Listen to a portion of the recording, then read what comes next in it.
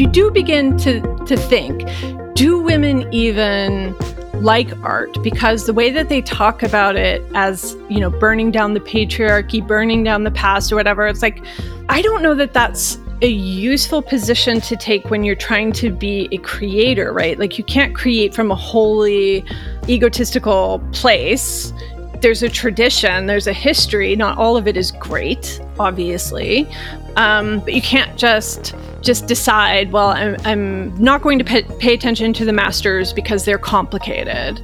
I'm not going to, you can't carve that space out of yourself. Like, it's in the history of everything. So to sort of make a pretense of purity and to sort of sneer and criticize rather than get involved and participate and try to make some contribution, I think is a pretty shitty way to look at what you have decided to call your life's work. Welcome to the New Flesh Podcast, the podcast you deserve. My name is Ricky Allpike, and joining me once again is Jonathan Astro. John, how's it going? Yeah, good, Ricky. I was just trying to think. I got no complaints. Not really. That's good. That's good. So today we're talking about monstrous artists and what we do with their work. I mean, I guess that the ultimate example would be someone like Hitler. He was a bit of an artist, wasn't he? Actually, didn't he go to art school? He did. Or wasn't he sort of like a frustrated artist? Wasn't that one of the things? He was. Yeah, he wanted to be a painter, but I don't think his paintings were very good. I wonder if they exist in a gallery somewhere. Like, surely they're up with a massive disclaimer. The disclaimer's probably bigger than the artwork itself. Well, this was actually a big ruse. It was a trick that you've proved that you want to see Hitler's artwork. Yes. So, but if there was an exhibition of Hitler's artwork, would you go and see it? What is this, the third degree? No, it's the Third Reich. Oh, Ricky, let's move on quick. That's very good. Okay, today we are interviewing Jessa Crispin, a return guest. Jessa is fantastic.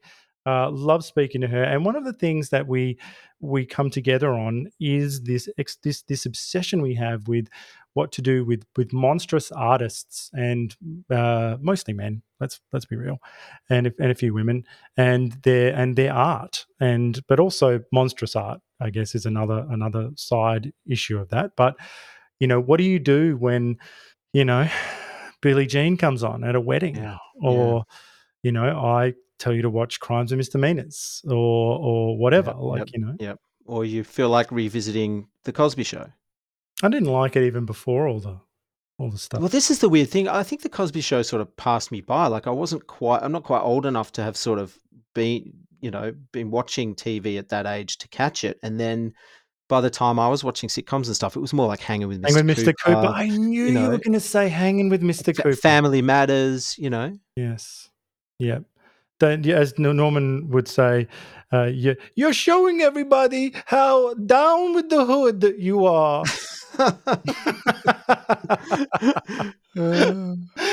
Goodness me. All right, on with the show. Well, we always tell you the truth here at the New Flesh Podcast, and the truth is that we need your help. We need you to leave us a rating or review wherever you listen to the show. We're also on YouTube, so please subscribe to our YouTube channel and leave a comment there about a show you liked. Word of mouth is also a very powerful tool, so please tell all of your friends. And finally, to our Uber fans, if you love what we do, you can send us a little cash via the Buy Me a Coffee platform. Any donation here is very much appreciated. And now, let's get on with the show. Return guest Jessa Crispin is the founder and editor of magazines Bookslut.com and Spolia. She's the author of The Dead Ladies Project, The Creative Tarot, and Why I Am Not a Feminist. Her provocative podcast, Public Intellectual, featuring guest interviews with artists and thinkers, ran from 2019 until 2021. Go and check that out. They're all online. She's also penned work for the New York Times, Washington Post, Chicago Times, Sun Times, The Guardian, The Spectator World, blah, blah, blah. And Unheard. Her Substack is called The Culture We Deserve, and you should all be following and supporting her work there. Jessa, welcome back to The New Flesh. I'm so happy to be a return guest. I'm excited.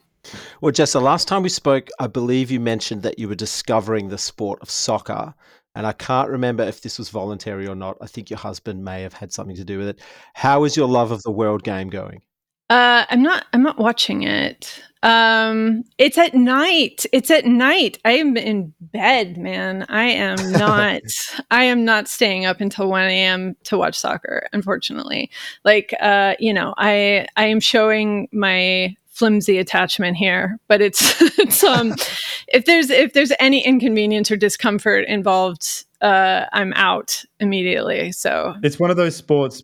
Even here, people who are into that, they've got multiple streaming services. They're up in the middle of the night. It sounds dreadful. Like it sounds. well, It sounds like really bad. that's what my husband is doing while I'm sleeping away. He's having a good time, and me as well, because I'm very well rested right now. Well, it's a win-win situation then, I guess. Yes. So we have some interesting ground to cover today, a detailed discussion of problematic artists and their problematic work, about which you've written a superb piece that everyone can read very soon. So we'll have to talk about the very unproblematic book that you've reviewed, which you've written about, along with some fascinating grabs from your Substack work. But I wanted to cover the financial state of the arts to begin with, which you recently penned an article about, the state of the arts and the finances around that, theatre, film and publishing. You say that it's the middle tier organisations and works that are suffering most, and it's leaving really only the micro level hobbyist and the blockbuster intact. Can you talk more about this? Yeah, so most of the arts in America is, and publishing is sort of outside of this at the moment. But if we're talking theater, dance, visual art, etc., these are all pretty much run as nonprofits. And these are all primarily grant funded. And as a result of inflation and the cost of living crisis that has been going on for several years, everybody is stretched very thin because the grants have not changed their amount in a very long time. And so you get the same amount of money pretty much every single year, and every year you can do less and less with it. So what's happening is that it is the mid-tier regional arts programs that are unable to compensate for what's been lost. The larger institutions like the Met, they have billionaires on call. They're always going to be able to sort of, meet whatever gaps. The directors of the Met will never take a pay cut if they can help it. But it's everybody else. Tulsa, Oklahoma had to cancel the next season of their opera. It's places like this that are really struggling. And it's because the whole funding system of arts in America is essentially broken. We rely on these nonprofits, which are incredibly inefficient and also very particular in the kind of art they think is important to fund. And as a result, we have a very sort of bland artistic culture in the United States at the moment. How would you characterize what they select to fund and the candidates they prefer? Well, for the last 10 years, I would say it's the idea that art has a social purpose, a progressive social purpose, has been very dominant. So that's how you get your grant application funded, is if you say we're doing diversity outreach, we are working with underprivileged demographics, we're, et cetera, or we are presenting material from a rediscovered, underappreciated woman playwright or whatever. And that is essentially how you get funded, and anything that falls out that can't be described in that way. And of course, the reason why development directors make the big bucks in nonprofits in the United States is because they can make anything sound like social progress. You're not going to get the big grants. You're not going to get the Guggenheim. You're not going to get, whatever. So that's kind of the problem, is we have a lot of sort of mushy, wishy-washy, Hamilton-esque works in production. And these are blockbusters. They make a ton of money. And so there's also that element of, theater companies that are stretched financially are going to go with the formula that works for them. And the formula that works right now is Hamilton. And a lot of things sort of like fall, or like, a re-diversified casting of an old work. These are things that kind of have an automatic hook with an audience, an upper middle class audience that wants to feel like if they're going out for the evening, it's not decadence, it's, they're contributing to something. And that's really who goes to theatrical productions in the United States right now. One of the grotesque workarounds that they've been doing in Melbourne, I might as well name and shame, that the Malthouse Theatre, which is a fairly famous theatre, but they do it at a few of them. They get a sort of a beloved highbrow piece of cinema like Solaris or a Bergman film or something like that, and then they just go to town on it. So it's a way of, as you say, hooking people in. They've got a pre-existing work that also comes from, they forget the fact that all of those works were original, that they were dangerous and experimental, and all of that's now gone. And so where they put their effort is they like, I went to see a version of Solaris, which, you guessed it, I'm fairly certain that it was gender swapped, that the lead person was a woman. Like, of course it was. I mean, it was like this is where they put their time. But is this kind of workaround you've seen popping up? Well, this is the culture of the gimmick, right? And you have to create a sense of urgency, particularly because since the pandemic, people just haven't gone back to the high arts. The audience numbers for symphonies are down, opera is down, theater is down. Live performance in any sort of, above a rock club is really struggling right now to retain an audience. And so if you do a gimmick, like, a gender swap or something like that, here in Philadelphia, they did La Boheme backwards. And it added nothing. It added absolutely nothing. It was absolute garbage. It totally ruined the opera, but it was packed because, people have seen La Boheme. If you're going to see an opera, you have seen La Boheme, right? Because it's one of, the top 5 that even people who aren't that interested in opera, they know about it. So in order to create a sense of urgency to buy tickets for another production of La Boheme, you have to throw in a gimmick, which is we're going to do it backwards. So I think ultimately the gender swapping, the race blind casting, these kinds of things, this is just part of a larger culture of the gimmick. And these are the things that sort of work at the moment, but are ultimately going to lead to, I think, audience loss because I saw La Boheme backwards. It sucked. Like, I'm not going to go back to, if they do Carmen backwards, like, I'm not falling for that again. Well, you mentioned audience loss there. Like, do you think they're sort of getting wise to these sorts of gimmicks? Like we recently spoke to Heather McDonald, and she mentioned that I think it was the entire 2021-2022 Broadway season was populated by shows that were written by people of color. Like, do you think audiences are seeing that and going, well, what's the deal here? Like, isn't it obvious that what you're trying to push some sort of agenda on me, or using the gimmicks just to get me in? I don't think it's that. I think because, if you look at the Met in New York, their opera season last year, the highest attendance rates were for the new operas by previously neglected composers. So they did an opera called, I think it's just called The Boxer, by a Black composer.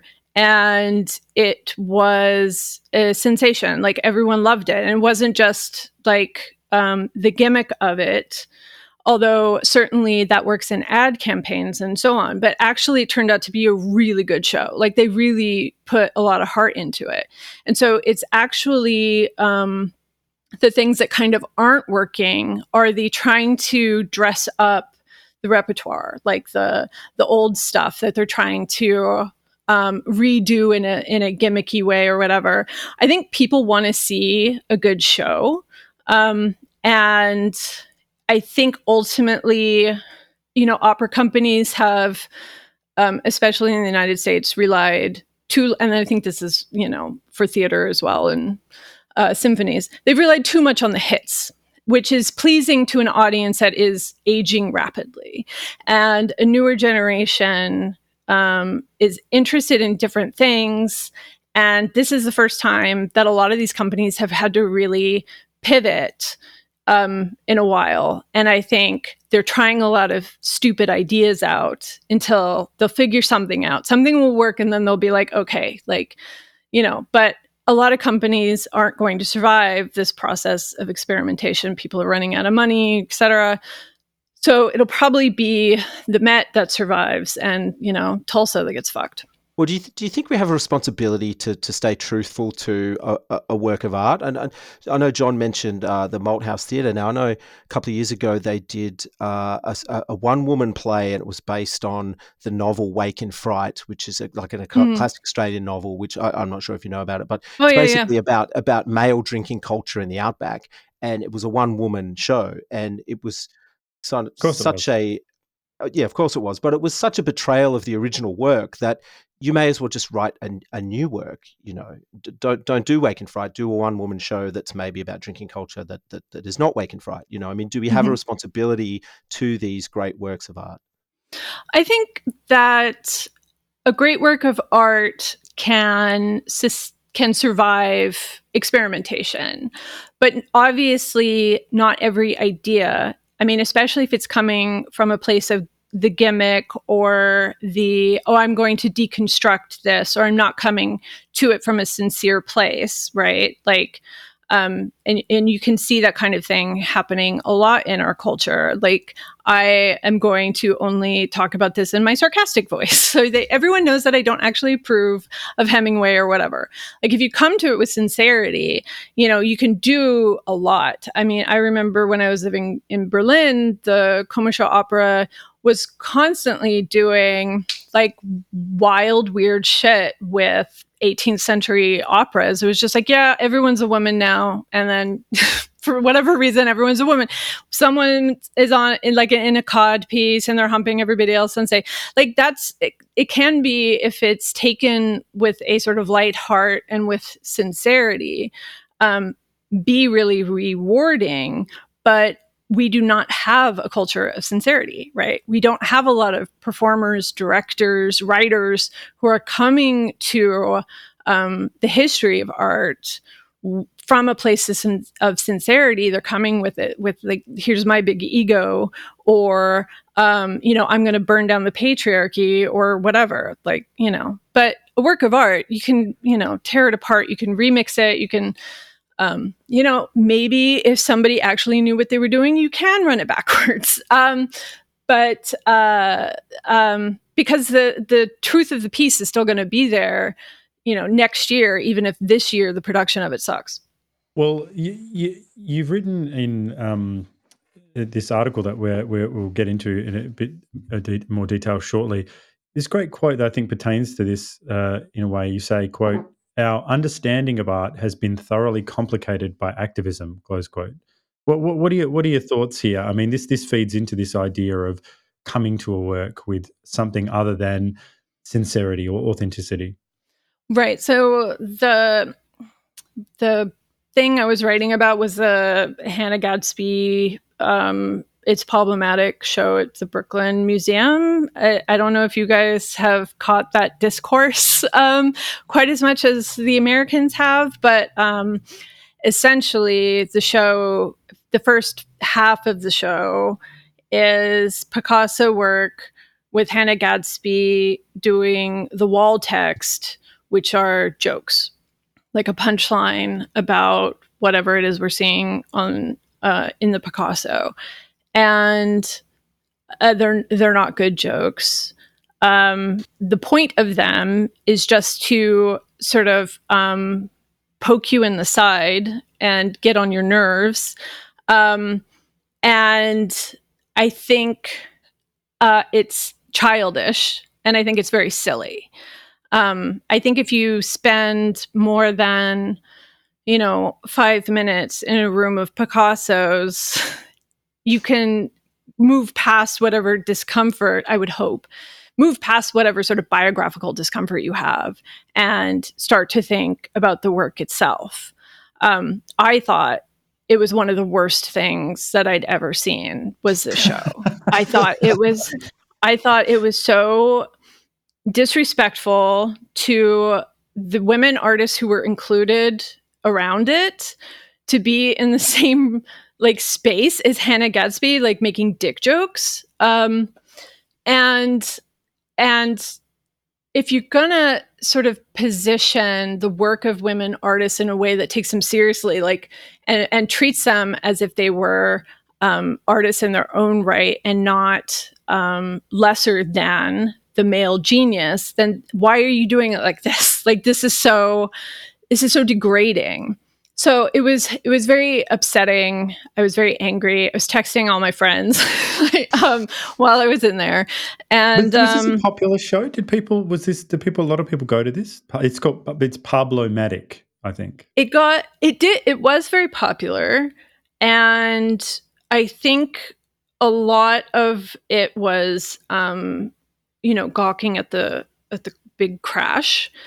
Because I got terrible reviews. And so I think then once there was a round of awful reviews of saying this is shit, this is stupid, why are we still talking about art this way? Then people wanted to see what all the fuss was about, which I understand that because that's why I was there too.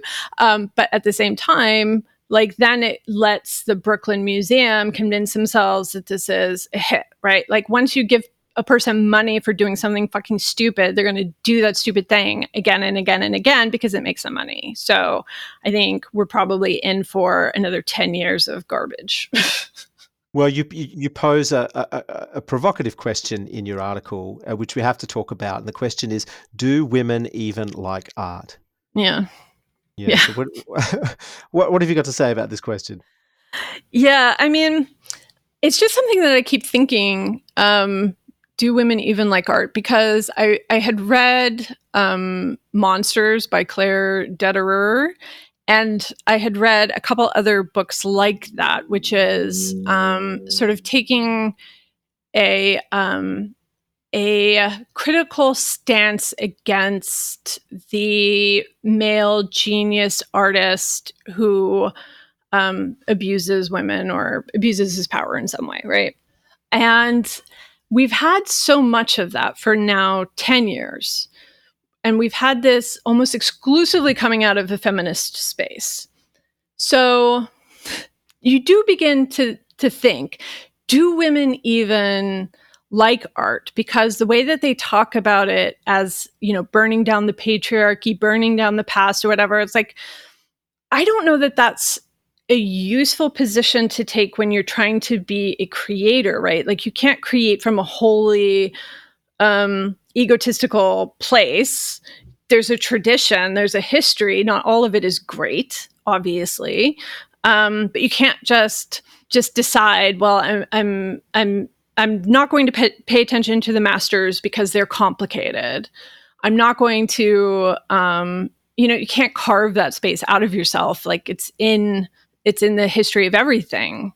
So to sort of make a pretense of purity, and to sort of sneer and criticize rather than get involved and participate and try to make some contribution, I think is a pretty shitty way to look at what you have decided to call your life's work.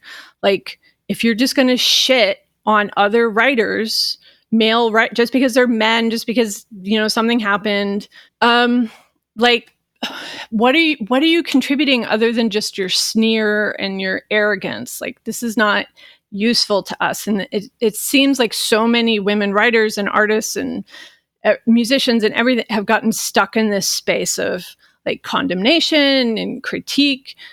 And it's boring. It's so boring. I don't know if you guys read the Claire Dederer book. Did you guys read the Claire Dederer book? Yes, I'm over halfway, and I got to tell you, Jessa, it's tough. It's a tough read. It is tough. Yeah. Yes, it is. And I'm not talking about the prose. Like it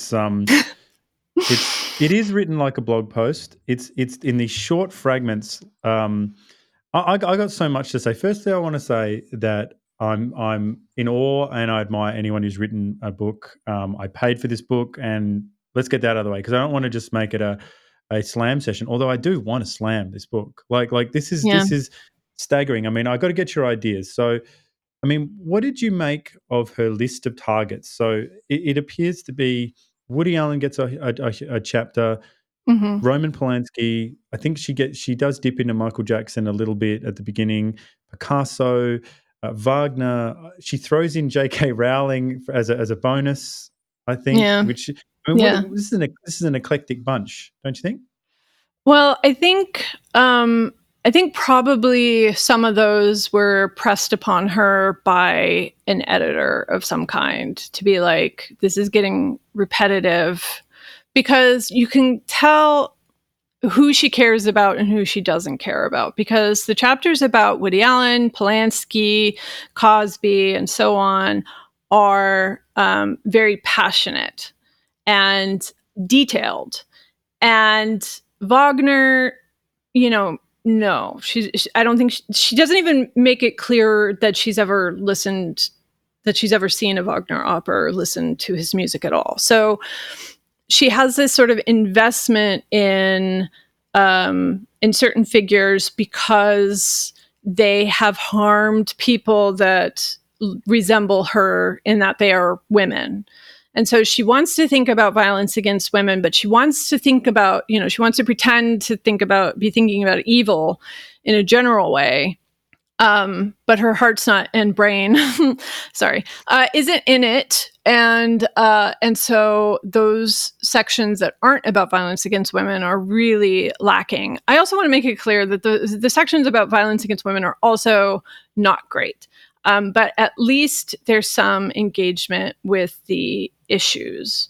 I guess we should just for people who haven't read it, just say it's like a collection of essays about artists who have done bad things, essentially. But it's a fascinating topic that we're all three of us are interested in, because it's what an interesting philosophical problem, probably as old as the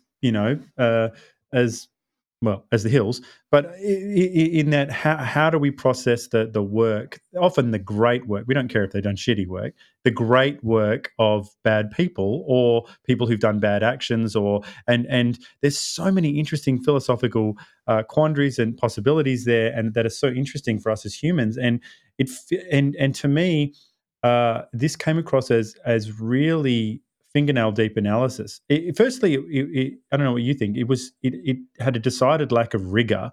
It was like the opposite of Norman Finkelstein. Yeah. In fact, we need Norman Finkelstein to cover this topic. Actually, he wouldn't care about it. Don't bother him. He wouldn't care. He'd say, let's cut the shit. Let's get serious. He would say, forget this crap. But I also found, I mean, what did you think of her? Firstly, she brought in her biographical details about her own life, but then trying to attach the moment, this sort of pussy hat, Harvey Weinstein, Me Too moment, Trump gets she mentions Trump.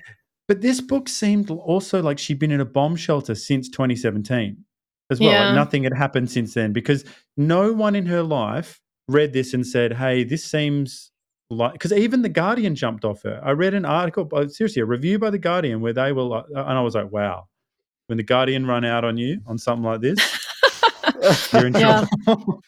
Yeah. I mean, well, this is, as you say, it is a subject as old as the hills.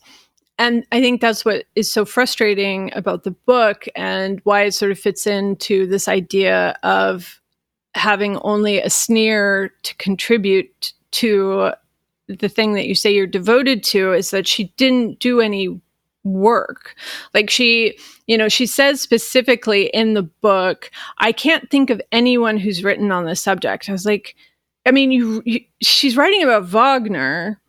How many fucking books have been written about Wagner's anti-Semitism? How many fucking PhD dissertations, just an absolute library has been written about Wagner, about Eliot, about Pound, and her inability to take any of that seriously is really kind of staggering to me as a writer. It's just like, if you're not up for this, why are you doing? Like, if you're not up for it, if you're not going to wade in to this messy topic, like really prepared and really invigorated, then why are you doing it? Because it's just so lazy, and also really such an insult to the people who have thought about this for centuries now.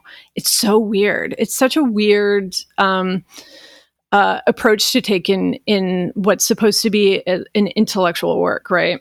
What do you think the actual motivations are? I mean, this is speculation, but there are, this is sort of like a trend, a sort of a mode of modern criticism that focuses on artists' life transgressions rather than the art itself. I mean, do you have any idea of what the ultimate motivation is for someone like this? I mean, is it to elevate her own art? Is it to get her own book deal? Is it to try and push down the supposed genius of some artists so that, someone like her might then, enter into that genius status somehow, Yeah, I mean, for her, I'm assuming it's the book deal. I think, for the people who have worked in this area for a long time, it is, how do I make space, or how does anybody make space for themselves in a field of art, or whatever your profession is, that is against us, that is not used to accommodating us, that is hostile and violent to us, etc. Like, a woman artist has to go into a space that is actively trying to push her out. And I think that's been true up until, a decade ago, really, right? 4 centuries, millennia, up until about a decade ago. If you sort of try to claim a space in this realm, you got the shit kicked out of you, and it didn't want you there, and etc. So people have been thinking, and not just women, but obviously people of different races and sexualities and everything else, have been thinking about how do I fit into this, and do I? And that's important work, right? And some of that is, why is certain behavior allowed and other behavior is not allowed? Oh, because it's convenient to the powers that be. If the genius, helps push the woman out by punching her in the face or raping her or whatever, like, that's just part of the ecosystem that doesn't want women in it, right? So I respect absolutely everybody who's had to try to figure that out for themselves, except for when they've done it in a state of self-aggrandizement. I'm not saying that right. Whatever, it's late here. Or in a state of publicity, right? And sneering. I think there is a time to be in a activist mode and to scream and shout and exaggerate when no one is paying attention to you. If nobody is acknowledging that rape and violence is going on, it is perfectly acceptable to scream your fucking head off about it, right? But once people are looking at you, you have to pivot. You have to take a different tone, because otherwise it's counterproductive. You can't be activist in a space that is actually including you in the same way, right? So I think this book is dumb. I think it's not. I think she does, whatever. I'm not going to speculate on who she. Whatever. I'm trying to keep the inside things inside. But I do think there's still a need for some of these conversations to be happening, and that's why I get angry when the space that is ready for that conversation is filled with something like this. that doesn't take it seriously, and is really just trying to make a scene for themselves. Now, I haven't read the book, and John has shared a lot of quotes with me over the past couple of weeks, so I sort of have a sense of it, and it just seems so, like John said, it's the opposite of Norman Finkelstein. Like, it doesn't seem very academically rigorous, and she hasn't picked a particular time period or a particular, sort of school of art or something like that. It's just this scattergun approach to sort of, just picked, seemingly at random, these Woody Allen, Bill Cosby, Floyd Mayweather, and Wagner, and you just go, wait a minute, they're all sort of different guys at different times and different causes and conditions, and they might have a little bit in common, I guess. And she doesn't try to contextualize it in the time at all, right? She doesn't try to say, Caravaggio what it was like for Wagner. Right. She doesn't talk about what it was like for him or any of these people. It's just she's responding to it as if not just that it happened today, but as if it happened to her. And so she has sort of selected herself to be the arbiter of whether this is a good person or a bad person. And the language that she used, like she's constantly saying things like, I took this rape very personally. I was like, but isn't that inappropriate? It's inappropriate to decide. And in one of the cases, she talks about David Bowie sleeping with a teenager. And the teenager herself has said, I had a great time. I don't know why everyone's why is everyone freaking out about this? But Claire has decided that she gets to be the person who declares that rape, right? She gets to put it in the written record that this woman was raped. Despite what the woman's own experience is, Claire's is the one that's publishing a book from a major press that is putting in the written record that David Bowie was a rapist. And that's so inappropriate. And there doesn't seem to be a moment of humility in any part of the book where she reflects on, is this something I should be doing? Like, should I be the one to say these things? She really doesn't. She just barrels through and is like, because I had a good relationship with my stepfather, then Woody Allen's relationship with Soon-Yi is like even worse now. And it's just like, why do you think you get to decide? It's so arrogant.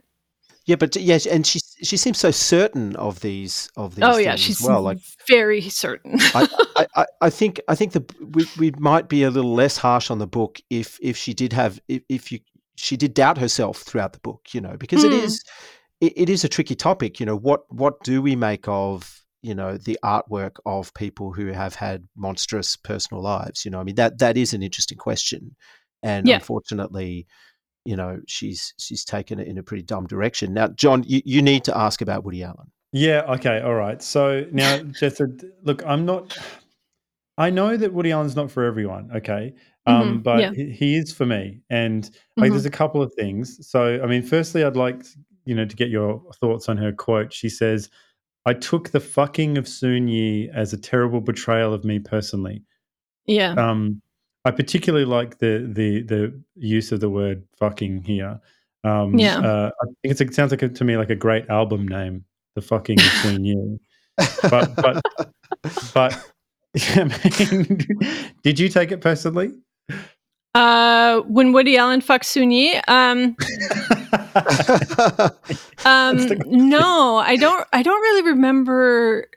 I don't really remember that as a cultural event that was important to me as a teenager. Like, I had boyfriends that were like, we're watching this Woody Allen film. And then you're just like, great. But I personally only really like 2 of his movies, and the rest I'm like, Which 2? May I ask? Annie Hall and Bullets Over Broadway. I'm very basic. Great film. But oh yeah, they're good.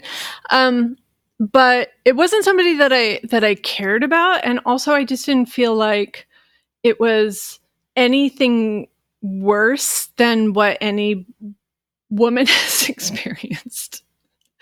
Like being physically embodied in the 21st century, like, or I guess it happened in the 20th, but you know what I mean? Like, we have other things to worry about than the sex life of Woody Allen. I would hope, right? Like, can we maybe, like nudge our eyes in a different direction and maybe Well, what think do you about think something? about the idea that in this space there is, like with all the people we mentioned, all their cases are wildly different, in terms of Mm-hmm. intensity, whether they literally broke the law or not, or Right. whether it was just morally repugnant, or whether it was a bad look, or Right. whether Yeah. it's Yeah. or whether Or it's criminal. Yeah. or criminal, or whether it's she doesn't mention the fact that these are all like entertainers, Hollywood. I mean, you had a great quote in our last discussion. You said that art used to be a place for people who weren't good at life to Mm-hmm. go, and so that understanding is not taken into it. Like Woody Allen is, his case is quite interesting. It's a few things, because the reason I'm going on about it is because I do love his work. And recently, I brought it up. I was at a talk, and it was all going smashingly. And then I brought up. People said, "Oh, name something about yourself that people wouldn't know." And I said, "Well, I really, it was a private thing." I said, "I like Woody Allen, and I think that Mia Farrow's a liar, and I think that." Ronan, I think that Ronan Farrow's a grifter, and that Dylan was groomed by the How mum. did that go? And it did not go well, and people like, but then it was the usual grab bag of stuff. So people go, well, yeah, he's a pedophile. He diddled his kids, and then they go to that. It's the whole suite. They say, Soon Yi, and then it's the final one is always like, and just check out Manhattan. It's all there. It's all there. He's with a young chick in that. It's all sewn up, mate. Like there it is. He's always with young chicks. Like he was telling us, like any good dictator, telling us what he wanted to do, and then he did it. And you just go, all right, it's a lot. It's a lot going on there. So I don't know. I find that particular case is emblematic of the kind of conflation of everything. Like everyone just Yeah. creates a ball of horror. Well, I just remembered there's a third film that I like, which is Hannah and Her Sisters. I think is really great. But to sort of, I think ultimately my problem with this book and with discussions of this nature of like, is this person a good person or a bad person, and what should happen to them, should they be banished from polite society, et cetera, is that ultimately what we're talking about is a societal problem. We have a society that has historically punished and brutalized and et cetera women, right? And so people within this society, because it's seen as being sort of natural and normal and an okay thing to do, participate in that. And for whatever reason, we've decided to fix this by just going after each individual who is really just sort of acting out a societal problem. And that doesn't mean I don't think that people who actually commit acts of violence should be arrested and go through the judicial system and et cetera. But Claire Detterer's book is essentially saying, the power is within the individual consumer to decide. How useful is that, right?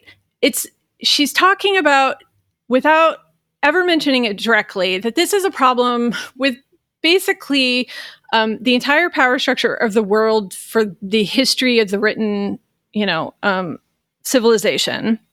This has been a problem in various levels and intensities. And what we should do is just boycott the ones that are bad now. Like, it's so infuriating and so diminishing and so ineffective that I honestly don't know why people want to hear that message of just like, yeah, just ignore it. Just like, don't watch those movies, and, you know, don't give money to these particular people, and just bring it up at every moment possible that this person is a bad person and the world will magically get better. Like that's not how this shit works, bitch. But don't you think also it's such a disappointing misunderstanding of how complex of the wonderful complexity of humans. Like, we are capable of it all, and this woman seems, because she's just representative of a train of thought out there that has this sort of black and white view of things. And I'm like, well, that's why I like Michael Haneke movies, where, like, The Piano Teacher, where she'll just, you know, she teaches piano in this movie, and like there's a really great student. I know the Piano Teacher. Yeah, I know you do. I'm explaining to the listener who might not know. They should watch it. But there's a great scene where she smashes up glass and just puts it in like this brilliant student's pocket, you know, Yeah. and this character, you know, not spoiler alert, is not punished at all. In fact, triumphs, and we feel good about her triumph at the end of her. In a way, I do, certainly. She stabs herself in the chest, man. Like, I don't know if we feel great about her triumph. Well, if she gets away from her mum and stuff, well, we could argue about feeling great about it. Great's the wrong word, but I feel if we're talking about positive and negative charges, at the end, I'm not all in the negative. Just saying, well, you know, crime doesn't pay. You know, like at the end, it's a bit more complex than that, you know? And so when we break it down like this, like, don't you want to be in the situation where, like, we want this we're going to sound like pigs saying this, but I want to read the book where the person like outlines all of the horrible things that someone did, and then says, and I love him anyway. Or like, or part of me loves it. And you just go, oh, yes. And you just go, yes, I know. It's like that quote from Peter Sellers. He says, I look around the room and I see the woman who's like the most poisonous for me, and then I go after her, you know? And you go, yes, I get it. I get it. Very human. Yeah. I think that we are always going to, as long as we're in this mode of like focused on the individual and determining if they're bad or good, right? We're always going to be resistant to any sort of complexity. And the artwork is going to be dumb and shallow and silly and all the rest of it, because it doesn't get at the heart of why people are fucked up. And there are a lot of reasons why people are fucked up. You know, I've been reading a lot of Norman Mailer the last couple of years, and I have come to see him as an object of pity, because I think a lot of his work is brilliant and absolutely is like worth still reading, preserving, talking about, thinking about, etc. But there are moments when his racism and when his misogyny like is on the page in a really ugly, stupid way. Like, it makes him stupid that he can't sort of see around this obvious block that he has with just refusing to see certain people as fully human. He's just like, no, and he's blind to it, and he never sort of gets it in the history of his work.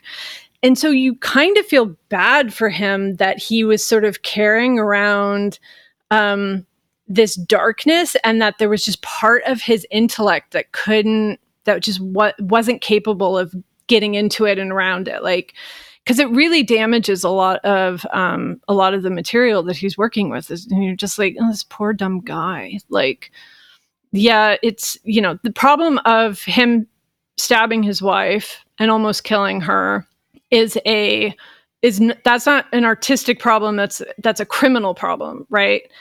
And I think because for so long, Norman Mailer's biographies and the work about him was very willing to just overlook that this ever happened.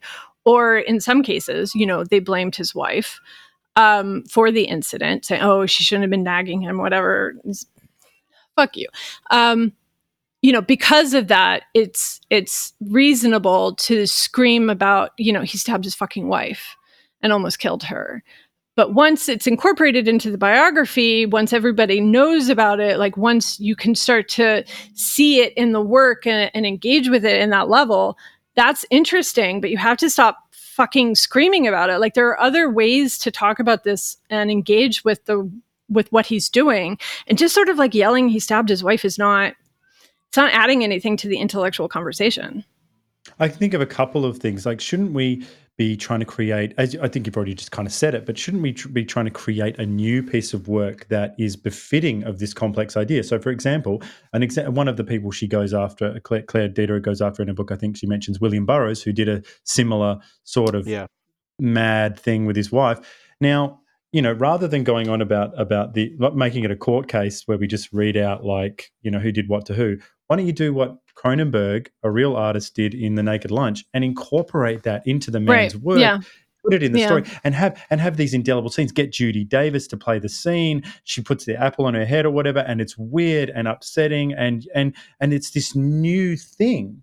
It's not, and we're confused, and we're in the cafe afterwards talking about like, what does it even mean? It's dazzling, like the way it goes in on itself about the author and this being incorporated into his work and Cronenberg's role in that. It becomes this dizzying thing because you don't know.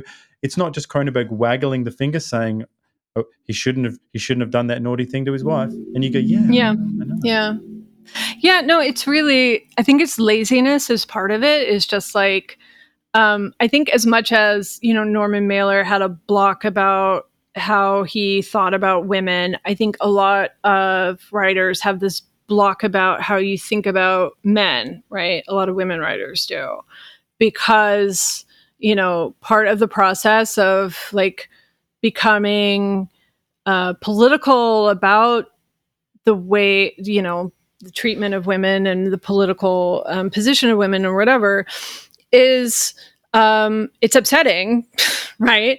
It is upsetting to hold this information in your head about people that you love, including, not just writers, but people in your life, have participated in this and have done terrible things. And,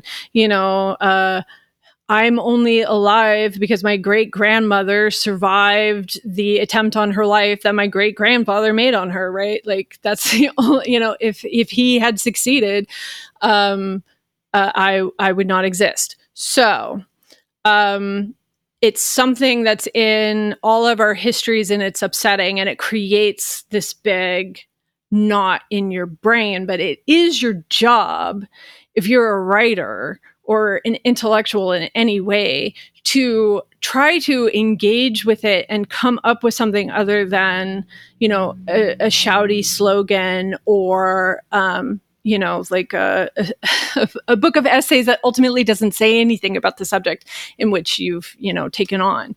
So it's frustrating to me because the stakes of this are high. And it's an important subject, and it's a conversation that we need to be having on a lot of different levels, not just about women, but because it's sort of like stuck in this one place of just sort of shouting about it, nothing progresses, nothing improves. Women use this as a way of dehumanizing other people as well.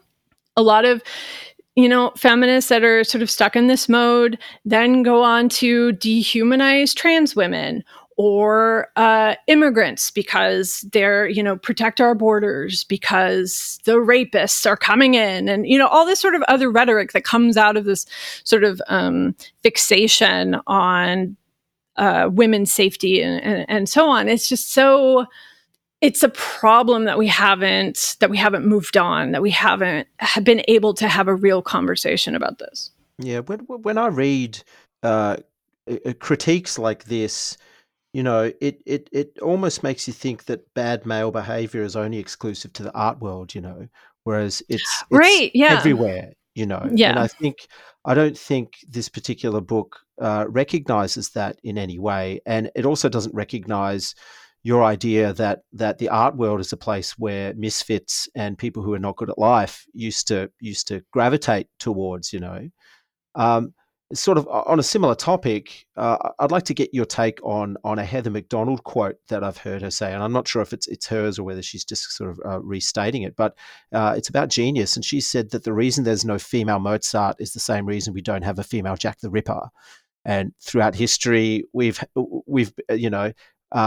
had men that are so obsessed by their art that they're willing to literally throw their lives away, like neglect their health, neglect their families, or have no families at all in pursuit of their art. I mean, do you think there's something in that parallel?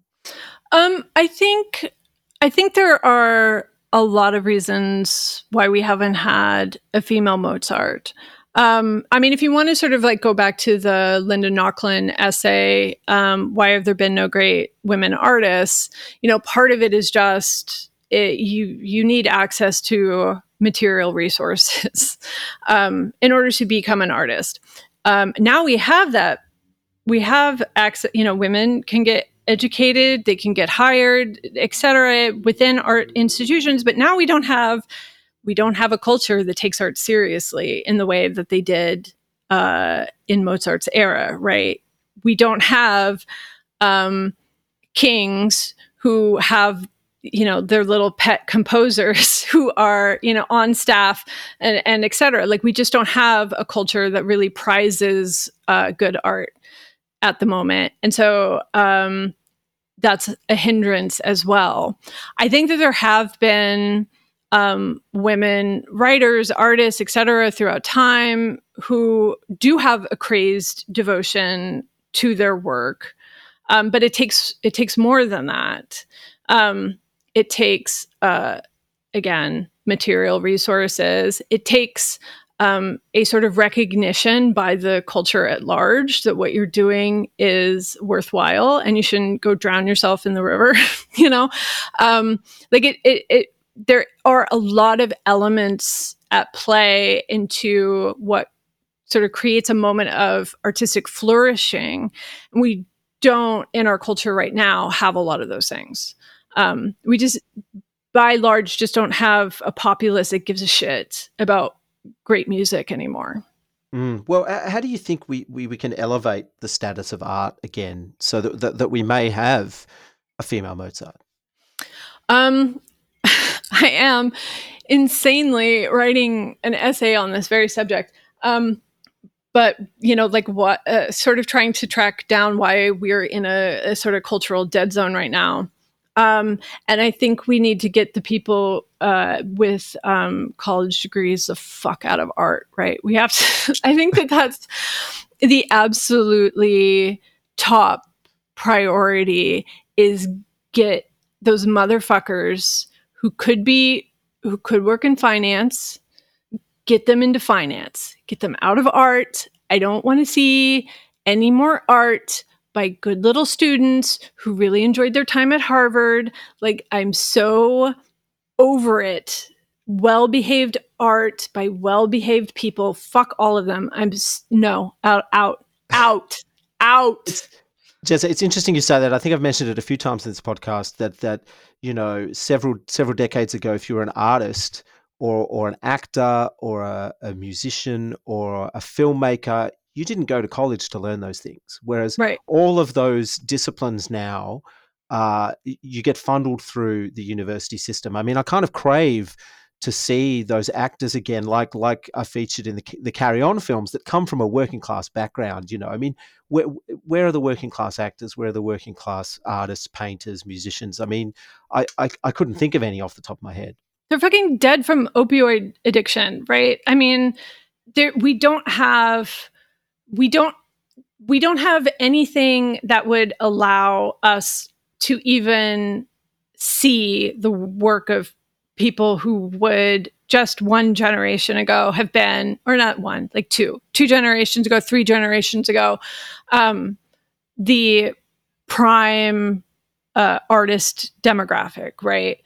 We don't in any way allow them to even think for a moment that this world wants them in it. Like, it's so disgusting to me.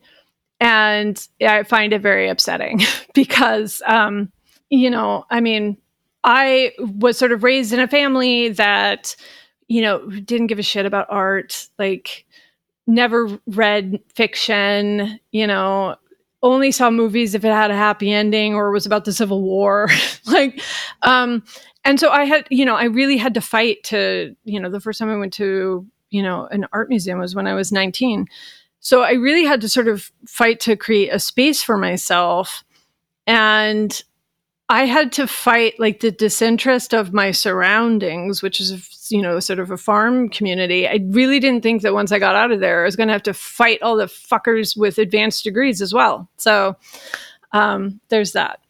But interestingly, Jessa, like the rot is significant because now, particularly after 2016, and like in my life right now, there was a time when all we used to talk about was movies and books, and like when I say movies, cinema and books and good art, you know, and now all we talk about is politics, and all the people I know, this is everyone I associate with every day. All we do is talk about politics, and it's killing me. It is just killing me inside. Like there is no, there's not enough discussion of great works of art, and just the blank looks I get when I bring up a piece of art, like a really great artist or whatever. People just go, yeah. Anyway, about the 2024 presidential run, and you just go, yeah. What the fuck or are we what does talking this about? movie say about, you know, the politics of et cetera, et cetera. Yeah. Everything, including art, has to be understood in that context. Yeah. I know some people who, if you bring up anyone, they'll just say, like you would just mention, oh yeah, I want to hold her hand by the Beatles, and they'll go, anyway, you know, one of those guys like beat his wife or something, and you go, yeah, okay, yep. So that's again, conversation killer, you know? Yeah. I mean, I think I said this last time, you know, people don't like to think, and thinking is difficult and stressful. And so people find ways of not thinking, and they find excuses to not think about something. And, you know, saying that this, et cetera, you know, whatever movie writer, whatever, has bad politics is just a way of not, I don't have to think about this. And so like, I can just sort of remove it from my mind. And that's it. Like, that's kind of the key to all of it, is just, that's the person who's just not thinking. And so then you don't have to think about them because, you know, that's it. Like, well, Jess, we want to give you the final word. So we talked about some interesting stuff today. I think way more interesting than the book about the subject. but you know, how do you keep the dream alive? You know, how do you keep the pulse, the flame going in the face of all this this horror in terms of art and expression? because this is the only stuff that matters to me. Like, you know, this is to me it. When I, you know, when I go to the opera house and I'm, you know, you use the basement restroom, and you can hear the orchestra on the other side tuning their instruments, like I feel magic.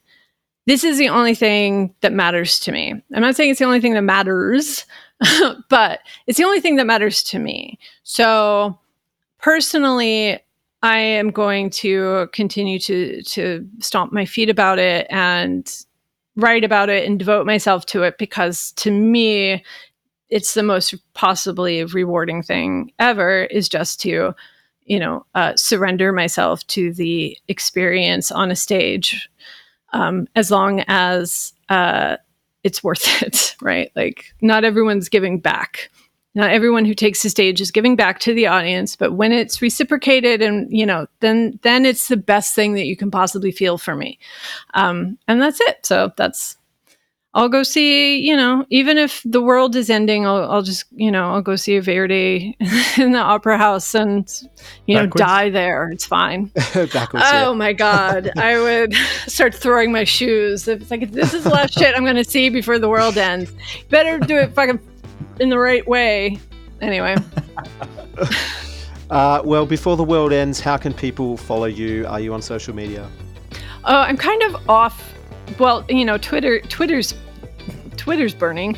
It's X now, but I am at the Substack, The Culture We Deserve, all one word, .substack.com, and that's the general place right now. Yes, I wondered why you were so happy, because you're not on social media much, and that I'm jealous. I'm actually jealous. You should get off of there. It's not good for you. I get it. Excellent. Well, thank you so much for coming back on the show, Jessa. Oh, of course. Anytime. All right. Until next time. Thanks, Jessa. Bye.